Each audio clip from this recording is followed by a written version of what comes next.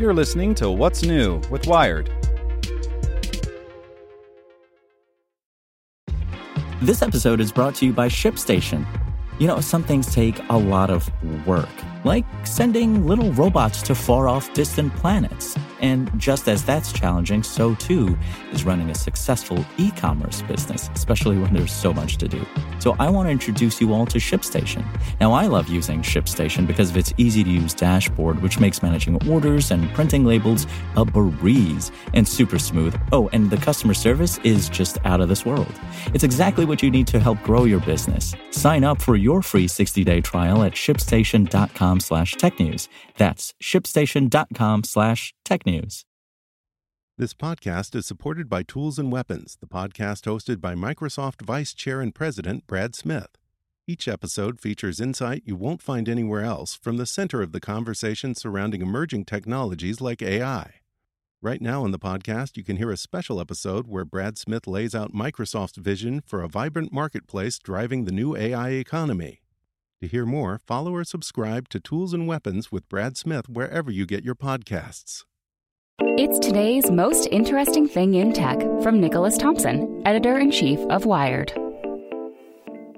Brought to you by Expedient. Forget application refactoring or lift and shift. Get cloud right the first time with Expedient, the nation's leading enterprise cloud provider. Cloud that works for your critical business applications, disaster recovery that ensures your business stays up and running, and expertise from real people. Learn more at expedient.com/wired. The most interesting thing in tech, IBM has put out a very clear statement from its CEO that they will not continue to pursue face recognition technology. And there are a lot of people commending them for this announcement. Face recognition technology, particularly in the hands of the police, can be a tool for an abuse of power. It's a tool that gives information, power, data to police departments, and if you don't trust your police department, as many people, for many good reasons, don't right now, it's deeply problematic. Also, there's some subsidiary issues that are pretty crucial too. So right now, face recognition technology is not equally good with people of all races. It has a harder time identifying black people than white people. You really can't deploy any software that has a racial bias of that sort. But then, to counter all the accolades that IBM is getting, I first want to point out that IBM wasn't actually selling face recognition technology to the police.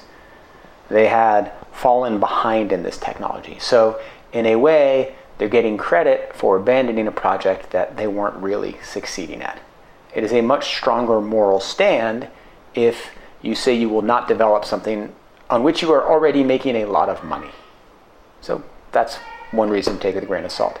Secondly, face recognition technology could prove to be very beneficial if used appropriately with the proper constraints.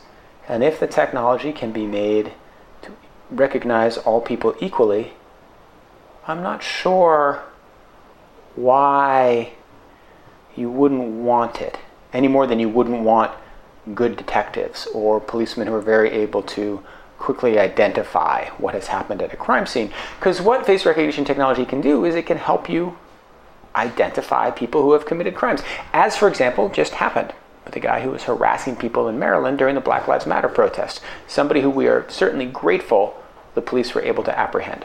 So my feeling is that at this point, the technology needs to be fixed. We need to have transparency, but I'm not giving IBM too much credit for their statement just now. All right, see you tomorrow. Get more great stories from Wired in our daily newsletter. Sign up at wired.com/daily. Want to learn how you can make smarter decisions with your money? Well, I've got the podcast for you. I'm Sean Piles, and I host NerdWallet's Smart Money Podcast. Our show features our team of nerds, personal finance experts in credit cards, banking, investing, and more. And they'll help you make the most of your money while cutting through the clutter and misinformation in today's world of personal finance. You'll get clarity on strategies to help you build your wealth, invest wisely, shop for financial products, and plan for major life events. Listen to NerdWallet's Smart Money Podcast wherever you get your podcasts.